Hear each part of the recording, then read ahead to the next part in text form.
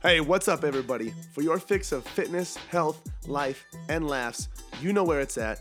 That's right, it's at the podcast with your host, yours truly, Adam Pullman.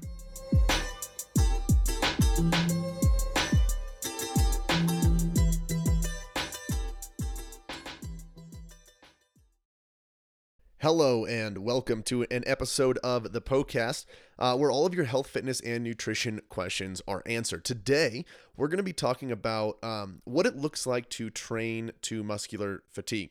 We're also going to be talking about my adventures on TikTok thus far and how that's going. This is actually where this question came from, so that's why I bring that up. But anyway, that's what we're going to be talking about today. If you're here for the first time, thank you for being here.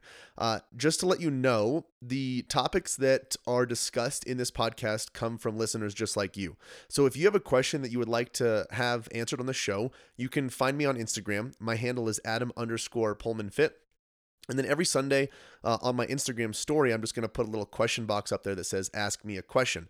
That is your green light to ask as many health, fitness, and nutrition questions as you'd like, really. The more, the merrier. So that's how you do that. And if you want more free content, free guides, free articles, you can get that at pullmanfitness.com/free. That's POEHLMANN fitness.com/free. And then if you enjoy this episode, spread the love. Share this with your friends and family. Let them know where they can go to get all of their health, fitness, and nutrition questions answered. Okay, so thus far on TikTok, what I have learned is that, one, people can be very mean. Some people can be very mean on there. It's kind of mind-blowing to me, honestly. And I kind of like, not that I'm getting tons of attention or anything, but I can kind of understand how people feel that have a lot of followings on Instagram and a lot of trolls on hate and haters, whether it's whatever, Instagram, any sort of social media platform. It's hard to mentally separate yourself from those negative comments. It's made me realize how true it is that we really dwell on the negative things. You know, someone told me once that if there was a bowl of your favorite fruit, delicious fruit, and you had a cockroach on top, all you would notice is that one cockroach. And if you had a bowl of cockroaches and the one delicious fruit on top, all you would notice is the bowl of cockroaches. We just kind of tend to gravitate our emotions and our mind towards the negativity. Obviously, media knows this. But yeah, it's just like, it sucks when people come on there and they must have something going on in their lives and they choose to take it out on you. But I get some of those people who feel like they're stressed out from all the negative stuff that comes on social media, because that's what I've been learning, is that it's super exhausting and people can be super freaking mean on there. Other than that, I've also just been learning that there's a lot of room for awesome fitness content. People have had a lot of really good questions, which I've been happy to talk to them about. And that's why I wanted to talk about TikTok today and one of their questions, because I was talking about a video on how you should if you're a female and you tend to lift lighter weights, more reps, it might be beneficial to go towards a lower rep range where you can really push your weight and test your strength, and how that's going to benefit the way your body looks, feels, how tight it's going to be, and can really benefit you long term. It's what I was trying to discuss. It's really hard to do that in a 60-second video. But then someone asked, how do I know how much weight to lift? And then I said, okay, well, what you're going to want to do is make sure you're using a weight that's challenging in the rep range that you're going to. And they're like, well, I've heard people also talk about muscular fatigue. What is that? So I responded in a video because it was too detailed to explain in a 140 character comment or whatever it is. And I wanted to talk about it on here as well. So what is muscular fatigue? This is important because this is something that I always talk to my clients about. And when we are resistance training, it is what we should be shooting for. A lot of people want to lift weights but shoot for sweat, or shoot for cardiovascular fatigue, where they feel like they can't breathe anymore. And that's really the wrong intention when it comes to lifting weights. What you want to shoot for is muscular fatigue. Now, here's what that means. What it means is that if you're like I said, you're using a weight that is challenging on your muscles to reach the rep range that you have assigned. So let's say, for example, I'm trying to reach 8 reps, let's say. If I use a weight, when I get to 8 reps, I know in the back of my head that I could have gone to 10, 12, 15 reps, that weight is too light because my muscles weren't fatigued enough to just stop at 8. If I'm using a weight where I know I can only get to 6 reps, but I'm trying to get to 8 reps, that weight is too heavy because I'm reaching muscular fatigue before my rep target, and I haven't even gotten close. I hit 6 and I hit muscular fatigue and I couldn't keep going. That weight is too heavy. So you want to find that sweet spot of what's going to allow me to get to 8 reps in this example, knowing that I only have 1 to 2 more reps in the tank if my life depended on it, really. I think I just talked about this recently in the last episode. But anyway, 1 to 2 reps left if my life depended on it. That's the weight I'm trying to select. Now, there's no one weight for everybody. That's something a lot of people have asked too. Well, what weight should I use?